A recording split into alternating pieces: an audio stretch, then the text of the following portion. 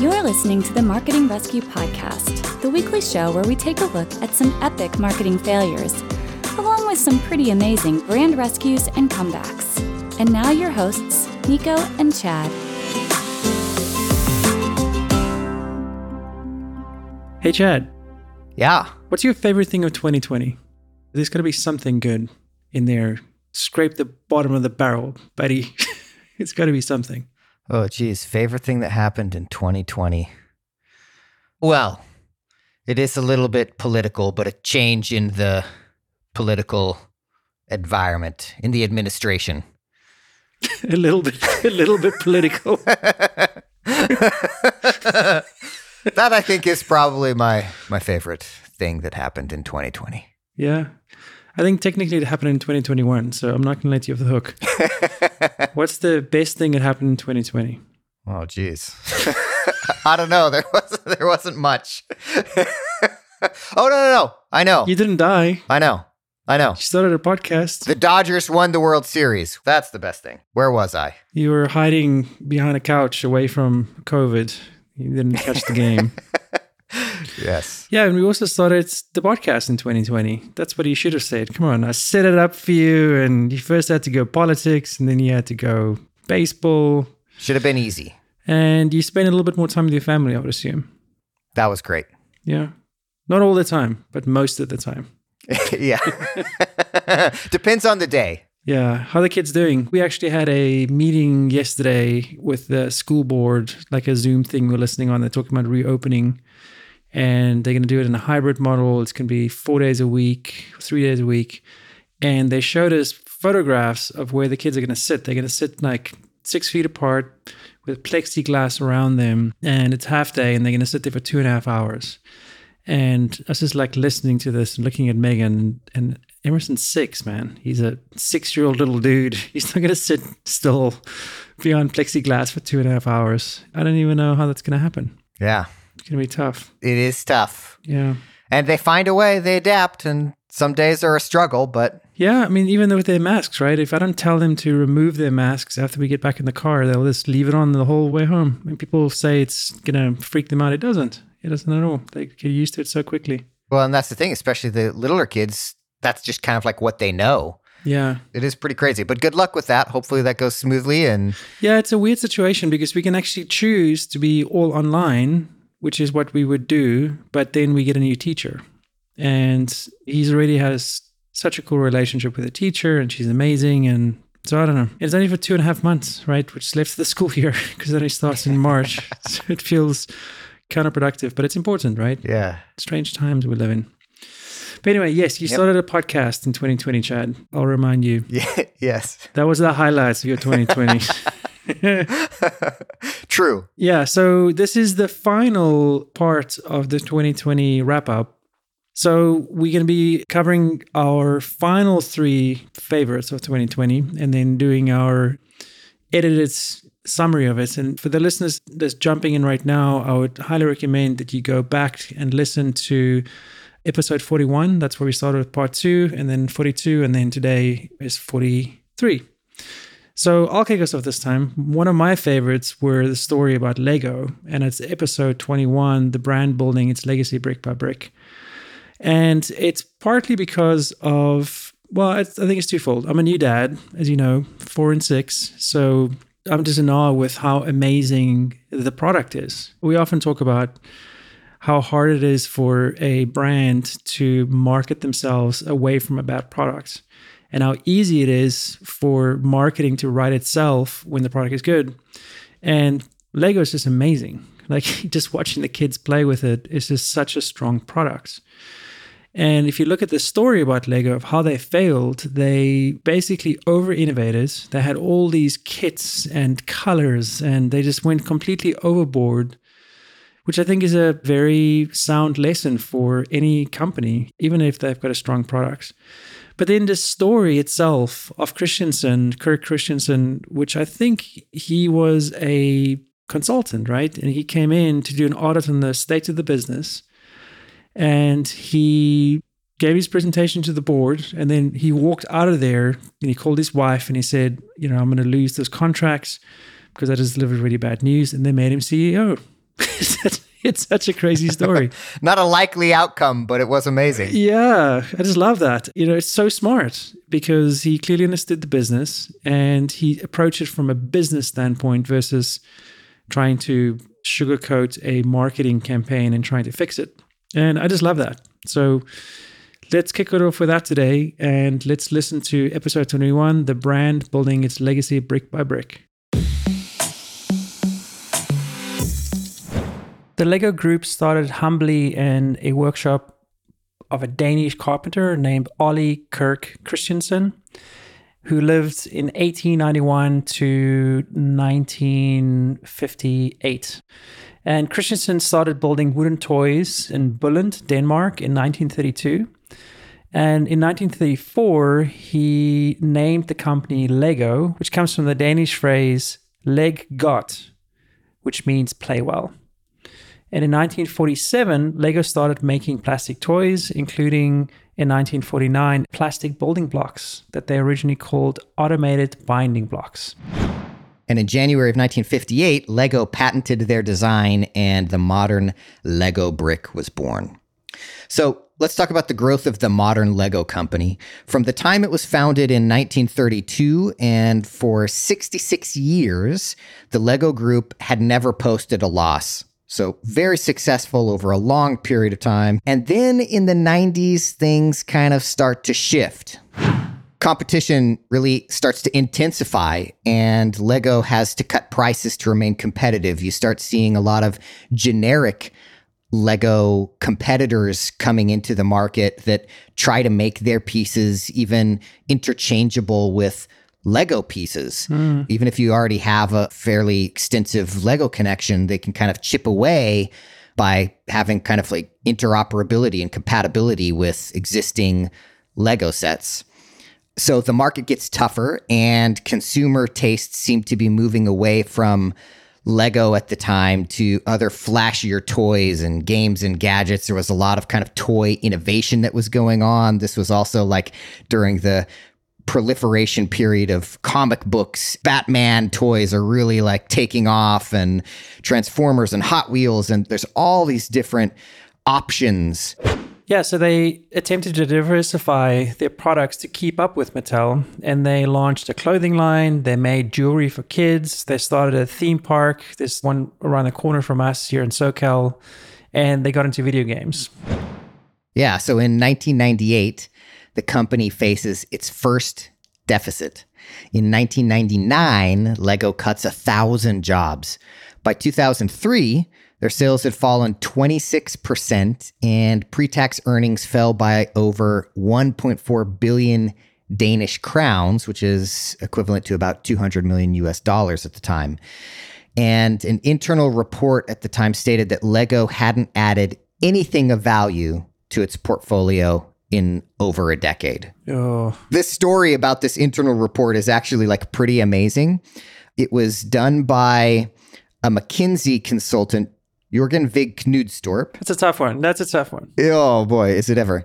So this internal report by Jørgen Vig Knudstorp, he describes when he was putting the report together that he was walking in and giving such an unpopular opinion that he called his wife on the way out of the meeting of presenting the report and telling her his career was over and he probably wasn't going to have a job the next day. This is my last day.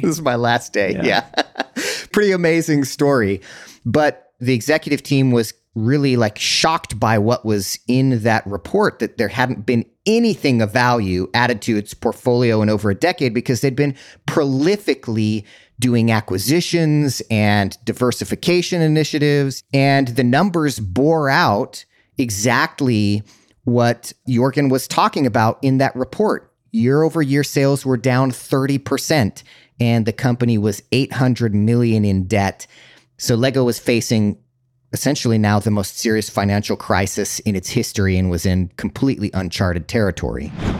Looking at Lego's ventures during these down years, it can kind of be a little bit difficult at first glance to see why they were floundering, because they were being innovative, they were responding to competitive pressures, and Some of LEGO's most memorable ventures happened during that time, including the start of some of their big licensing deals with franchises like Star Wars, which has been a big piece of LEGO for a long time, and Harry Potter. Yeah, and also from a business standpoint, it wasn't set up correctly. The successful Star Wars packaging here and there wasn't enough to bring the business back, and the licensing expenses involved in using both Star Wars and Harry Potter brands ate completely into the revenue that they generated. Even if the lines themselves were popular, they weren't making any money from it. So in 2004, LEGO hires Jørgen Vig Knudstorp as the CEO, this young guy, 35 years old. Never been a CEO of a major company before. He was the consultant that wrote that report that kind of jarred them into realizing, ooh, something really is wrong here. And so they hire him as the CEO. So he reorganized the company. He did an analysis of all costs, and he focused on what they were good at and not how to just diversify their portfolio, because it just was not working up until this point. They linked design to manufacturing costs. They shut down the video game industry. They got rid of the theme park business. The Legoland parks are now owned by, or was owned by, a British company. I think initially they had 30% shares in the business. And in 2019, they acquired another 20%. And I think part of their strategic plan is to take full ownership of it again. Yep.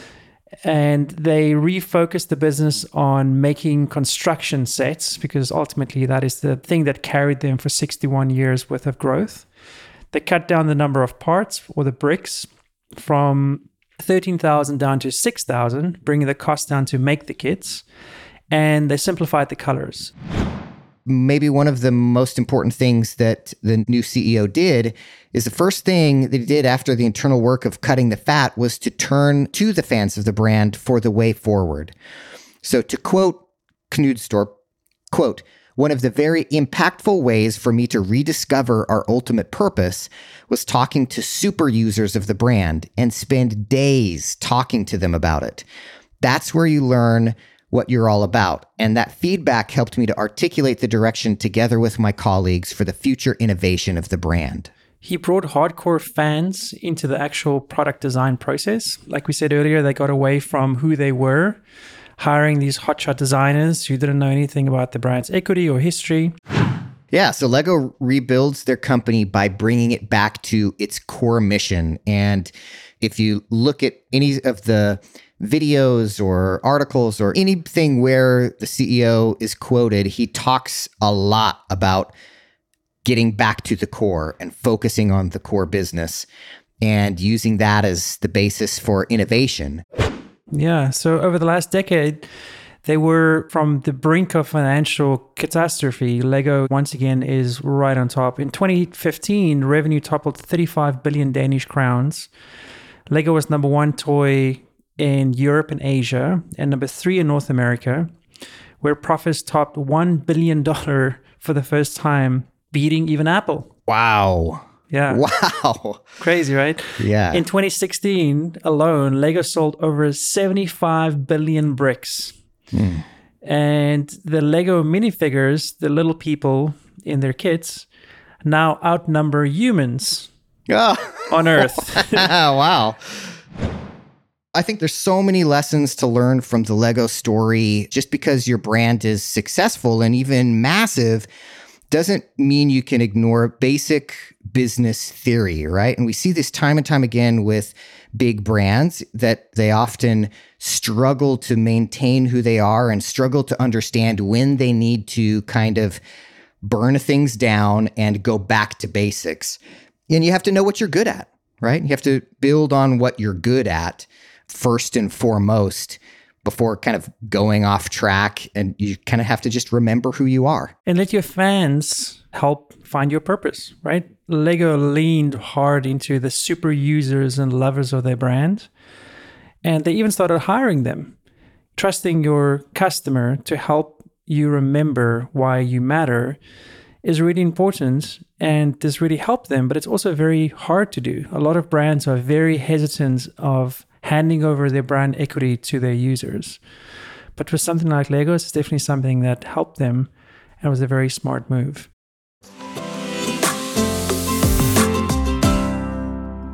That's just good stuff, right? I mean, I just love that story. Yeah, it's such an inspirational story in so many ways. Mm-hmm. Yeah, so what is your final pick of 2020? Well, this one is a pick for maybe a little bit of a different reason. I wouldn't necessarily say that this is one of my favorite episodes, but I think it's one of those episodes we just kind of have to put into the mix because it's kind of blocking and tackling. It's just one of the greatest, one of the most instructive comebacks of all time, and that is Old Spice. Absolutely. The title of the episode says it all, the most successful rebranding of all time. Yep. So I think a lot of people are very familiar with the story about Isaiah Mustafa and the reboot with Old Spice, but there's just so many nuggets and lessons here that we just thought we had to include it. There's a reason why it was successful, right? Yes, exactly. And those reasons are so instructive. So let's take a listen right now to episode 23, the most successful rebranding of all time.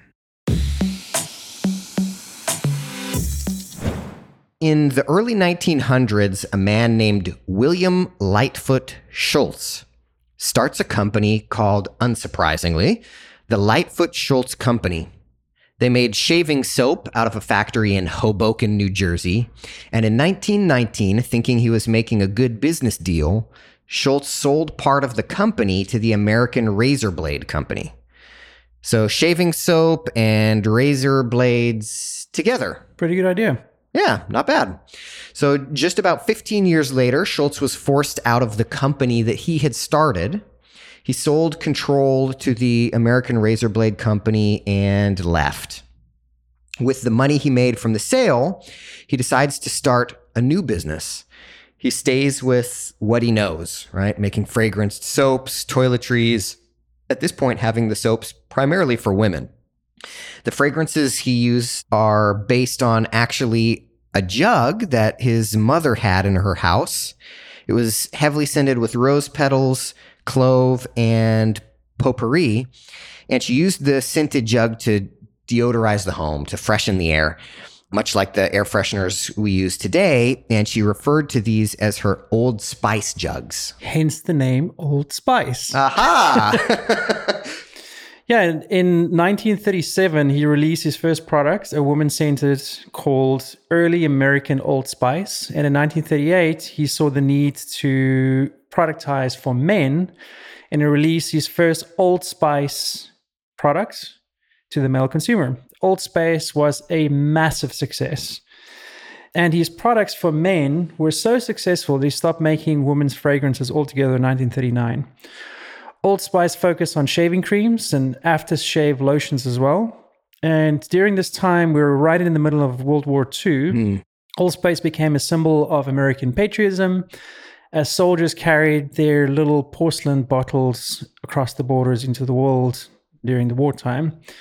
Schultz leaned into the traveling wanderlust image, and he used sailing ships as his brand to make people feel really patriotic. And the Old Spice brand did well after World War II as well, way into the 1940s. But Schultz passed away in 1950, and he left the business to his son, George, who took over during this time. And after a few years, without his father's keen business sense to guide him, the business started to decline. As often happens when a brand is so strongly identified with a particular generation, the audience ages, right? And the product's popularity wanes. That's exactly what happened to PBR too, right? Just Yeah. like younger people, and there aren't a next wave of consumers waiting in the flanks. Right.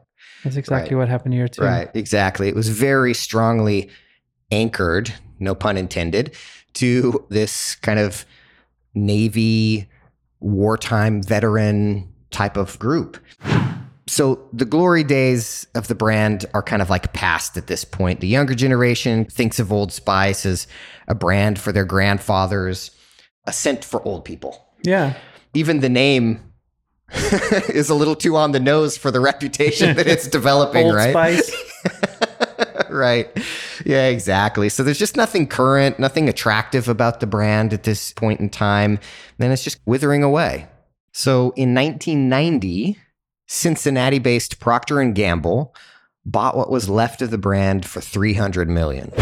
The press release stated that P&G liked the men's toiletries market and felt the acquisition gave them a strong foothold in the male toiletries market worldwide. P&G had a vision for the brand. They were looking to get into the male market, and P&G doesn't do anything small. It's just go big or go home kind of a thing. So P&G's chairman and CEO at the time, Edwin Arts, said he believed Old Spice had the quality and reputation to be a major worldwide brand. But first, they had to get past the perception of Old Spice as their grandpa's brand. And here's, I think, the really instructive piece for marketers. It's how do you actually change perceptions that are so strongly embedded? Yeah, so P&G had a few different strategies that they employed. Rather than targeting adult men, they went after tweens or tweeners who had yet to declare loyalty to the brand. The timing was just horrendous. In 2002, Axe body spray launched in the US and basically dominated the market that P&G was hoping to tap into. Axe was everywhere, and they had a very, very cunning marketing campaign, advertising campaign that just really resonated with the same audience that P&G was trying to convert. And Old Spice still smelled like your grandpa at this point. So in 2010, they identified a key insight that 60% of men body wash are purchased by women, right? Because they go to the store and they buy stuff for their husbands or their boyfriends and so on. So the Old Spice team, led by brand manager James Moorhead, really keyed into this fact. And they also emphasized the importance of humor in reaching across gender lines, right? They're not going to have a Axe type of campaign marketed to a woman because it'll just annoy them and frustrate them, and it's just inappropriate for that matter. Right. Moorhead said categories like deodorant and body washes tend to be what we call low involvement. So humor is a great way to spark interest and create a deeper connection with a brand. The combination of insights led to one of the most iconic campaigns in recent memory. And let's play this quick ad, and then I'm sure everybody would recognize it. Hello, ladies. Look at your man. Now back to me. Now back at your man. Now back to me. Sadly, he isn't me. But if he stopped using lady-scented body wash and switched to Old Spice, he could smell like he's me. Look down. Back up. Where are you? You're on a boat with the man your man could smell like. What's in your hand? Back at me. I have it. It's an oyster with 2 tickets to that thing you love. Look again. The tickets are now diamond. Anything is possible when your man smells like Old Spice and not a lady. I'm on a horse. That's just awesome. I totally remember when that came out. Yeah. Like literally emailing links to buddies in the office and going, oh my gosh, did you see this? This is freaking really amazing. The fact that you did that, it appealed to women and to men. So Moorhead noted that they knew that a quarter of the brand's fans on Facebook were female. So the ad campaign empowered those women to choose Old Spice, not because it's what their man would want, but because it's what they want their man to smell like. And according to the promise of the campaign, to be like. So the combination of humor and creativity and speaking directly to the female audience without alienating the actual users of the product just resonated in a way that I think nobody really expected. Old Spice also became the number 1 all-time most viewed and number 2 most subscribed brand channels on all of YouTube from this campaign. So yeah, it was successful. Just a little bit. Crazy, right? Amazing. This is like the definition or the textbook example of viral video and viral marketing. I mean, there's no way they could have even predicted how successful it could have been. As with all things like this, the fever passed. It's impossible to sustain this kind of buzz ongoing. But one thing that Old Spice did through this, they completely changed their perception and almost overnight opened up an entire new audience. there's a lot of things that we can learn from this. And perhaps it is that they didn't succeed the first time around and they actually changed their strategy. They're going after the tweens initially, and then they decided it's not working, and they looked at the data and they came up with a different strategy. We've seen so many times in the show that a lot of brands that are invested in their strategy just double down, and then they exponentially amplify their mistakes. And I think that's something that Procter & Gamble does really well. They can pivot really fast, and they did that right here. They didn't just keep on trying, they kept on digging into the data to find new insights that would spark a new fire that led to this. And I think there's a lot to be said in that.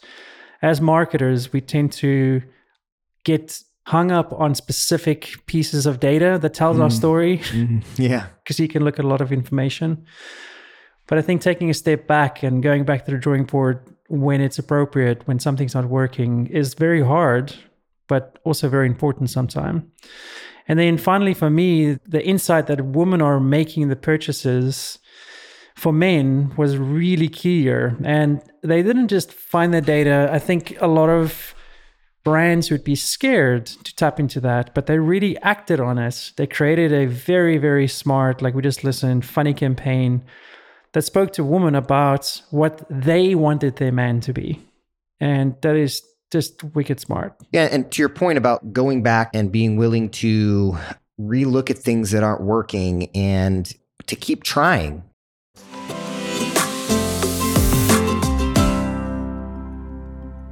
Yeah, that one's a classic. Absolutely. And if you haven't already, go to their YouTube channel and watch all the outtakes with him. He is hilarious. It's really good stuff. Yeah, so I'll wrap it up then. The final episode for me for 2020 was episode 27, the brand that raced with nostalgia, and that's Converse. And it's not really a brand that I'm very familiar with growing up in Africa. I mean, I know Converse. I've never owned a pair of Converse. So I don't have any inherent like brand infinity towards it. But the aspect that I like about the story is about Marcus Mills, which was the factory manager of Converse that pitched and worked his way up to run the company. And for me as an immigrant in America that landed here with literally a bag that I still have of all my earthly possessions 17 years ago in this country, that it has all the opportunity to make it what you want to make it. And so for me, I've just got like a personal connotation with the story. And I just think he was really smart, and America is a platform where you can really achieve really cool things if you really put your heart and your sweat into it. So that's why I like the story. Let's listen to that now. Episode 27, the brand that raced with nostalgia. Marquise Mills Converse was a factory manager for a footwear manufacturing company. So we're going to talk about Converse, I'm assuming.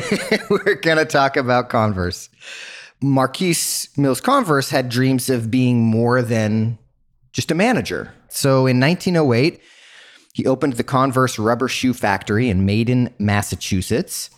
And originally, Converse made winterized rubber footwear for men, women, and children. And then in 1915, Converse branched out, recognizing a need for durable basketball shoes for this new and up-and-coming growing sport. And so he started making athletic footwear. In 1917, they started manufacturing the shoe for which they would forever be known. But the Converse All-Star basketball shoe didn't hit the ground running, so to speak. It was really a salesman from a rural Indiana town who helped turn this simple canvas shoe into an icon. Yeah, so let's enter Chuck Taylor. Chuck Hollis Taylor was born in rural Indiana in 1901. And in 1919, he started his career as a semi-professional basketball player. In 1923, Chuck walked into a Converse sales office in Chicago complaining about how sore his feet was. And he said that he had some ideas of how to make their shoes better. I would love to have seen that, right? This dude just walking in and... Random guy. Hey, I've got an idea, yeah. One thing led to another, and this semi-pro basketball player was eventually hired as a salesman for the Converse rubber shoe company.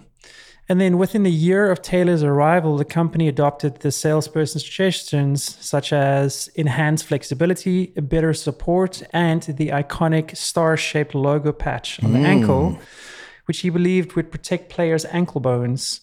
It wasn't just for branding. And Chuck Taylor becomes more than just a salesman. He becomes the original brand ambassador. Crazy. Right? Taylor made his living as a salesman by traveling across the country, conducting all kinds of basketball clinics and then using those to sell shoes. And one of Taylor's promotional tools was the annual Converse Basketball Yearbook, which he developed in 1922. It commemorated the best players, trainers, teams, and moments of the sport, and provided really good publicity for Taylor's clinics and the Converse All-Star basketball shoes. Chuck really just became Converse shoes. The Converse All-Star was Chuck's baby. In 1932, in recognition for all he'd done for the brand and the Converse company, Marquise Converse put Chuck Taylor's signature on the All-Star patch, and the classic Chuck Taylor All-Star shoe was born. And today, the iconic Converse All-Star is widely known by a second name, Chucks. Converse had become the standard among high school, collegiate, and professional basketball players. They pretty much all wore Converse. In the 60s, Converse had about 70 to 80% of the basketball shoe market, with Converse Chuck Taylor All-Stars being worn by 90% of professional basketball players. Converse All-Stars were the official basketball shoe of the Olympic Games from 1936 until 1968. And due to the success of All-Stars, the company began to expand and open more factories, and they were just dominating. But competition was coming. During the 1970s, the competition heated up, and the game of basketball was really changing. Players were moving to more exciting, fast break style of the game as compared to a slower, more pass and shoot style of the 20th century. And along with these changes in the game came the need for the shoe to provide more support and better protection. And throughout the 70s and the 80s, a flood of new brands came into the market, such as Puma, Adidas, Nike, and Reebok. Yeah, so their ubiquitous presence in the NBA was starting to slip as many athletes switched to shoes with leather uppers, wider and harder rubber soles. Shoe technology was getting better. So despite their huge marketing budget, the power of their NBA stars, and Converse actually had a lot of really big stars on their payroll, including Magic Johnson, Larry Bird, Dr. J, and Isaiah Thomas, Converse just couldn't keep up. The last person to wear All-Stars in the NBA was Mickey Johnson, playing for the Nets during the 85-86 season. Gosh, is that real today? Nobody's won. Yeah. Oh, wow. It's all Nike. So by 2000, Converse had repeatedly slipped into receivership. They had debt piling up on an annual basis. And on January 22nd, 2001, Converse files for bankruptcy. In March of that year, Converse's last manufacturing plants in the U.S. shut down and production fully moved overseas. And in April 2001, Footwear Acquisitions and other industry partners bought the brand from bankruptcy. So the era of Converse was over. Which brings us to part two, the rebirth. Aha. In July 2003, Nike bought Converse for $309 million. And this is a extremely small sum of money for a once iconic brand.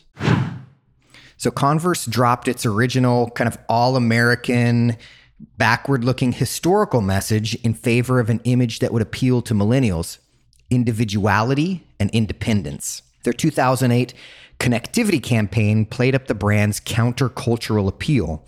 It featured images of rebellious icons of past decades, including Sid Vicious, Janis Joplin, James Dean, and Billie Joe Armstrong. Some big names. Yeah. So the campaign extended globally into 75 countries. Wow. Each customized with area-specific celebrities. The connectivity campaign helped the brand post a 29% increase in year-over-year revenue. And Converse CMO Jeff Cottrell said in an interview with Adweek, Quote, "Our whole mission is to inspire originality and to be an advocate and catalyst for creativity." The basic canvas sneaker was turned into a designer's canvas. Some of these Converse were designed by professionals like John Varvatos. Others were designed by customers. In 2015, Converse launched its Made by You campaign. The campaign is self-described as, quote, "a global celebration highlighting Converse Chuck Taylor All-Star and the only sneaker defined by those who wear them." That's according to a press release on Nike.com. Portraits from international icons such as Andy Warhol, Futura, Jefferson Hack, Kate Lamphere, Glenn O'Brien were featured alongside portraits of everyday Chuck Taylor customers. The campaign was in stores, online, on social media, and exhibits in New York, London, Beijing, and in Mexico City. It's a pretty big deal. Jeez, yeah, that's a huge exhibition. So the campaign sought to, quote, "highlight the unique creative spirit of local communities and subcultures with hyper-local portrait exhibitions, celebrating the diversity of self-expression inherent in cultural neighborhoods throughout the world. Whether they are hand-painted, covered in mud, or worn out with holes, each Chuck Taylor All-Star portrait tells a deeply personal story of the transformation from a white, black, red, or navy sneaker into a remarkable piece of art." So appealing to the individual and embracing these various subcultures really opened Converse up to a wider market than simply being an athletic shoe. It was now being worn by punk rockers and creators. Like a cultural icon, right? Yeah, exactly. And so it became this kind of stylistic icon that young kids wanted to wear to school, and they wanted to have their stylish version of their Chucks. And in fact, even now, today, we see that continuing. That's one of the most popular things for my daughter in her elementary school right now. Converse. Yeah. Wow. That's literally the amazing. only branded piece of clothing or other stylistic kind of fashion, name brand kind of thing that my 11-year-old daughter has ever asked for yet. Wow. Is Chucks. There's a lot that we can learn from this entire story. Just because you're at the top, it doesn't mean you can afford to ignore a changing market. We've seen that over and over again, that when shifts come, they come fast, they come really hard. And one day Converse was at the top, and like literally the next, they were this has-been. And so you have to continue innovating. You can't ever stop innovating, even if you're the greatest shoe brand in the world. And even a heritage brand can't afford to focus entirely on the past. So the CMO, Jeff Cottrell, has this great quote from when Converse was getting ready to celebrate its 100th anniversary. And he said, quote, "We had a focus group. I'll never forget this. The moderator says to one of the kids in the room, 'Did you know that Converse was 100?' And the kids are like, 'Yes, cool.' And then the moderator continues, 'They're 100 years old. That's amazing.' And the kid's like, 'Yeah, cool, whatever.' The moderator goes off to something else. He comes back and says, 'I'd like to circle back one more time. Converse is 100 years old. That's pretty cool.' The kid looks at the moderator and says, 'You keep telling me how old you are. I'm going to think you're old.' It was like I got hit by a bolt of lightning. At that moment, behind the glass, I still get goosebumps thinking about that moment. That moment made us turn and go into a new direction and talk about celebrating the next 100 years of Converse, not the last 100 years of Converse."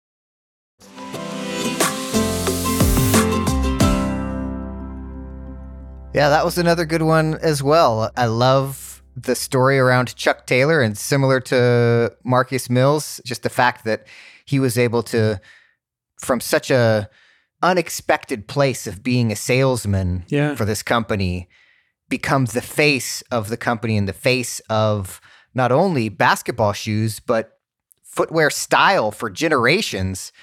It really is just so amazing. During a very, very, very contentious period, right?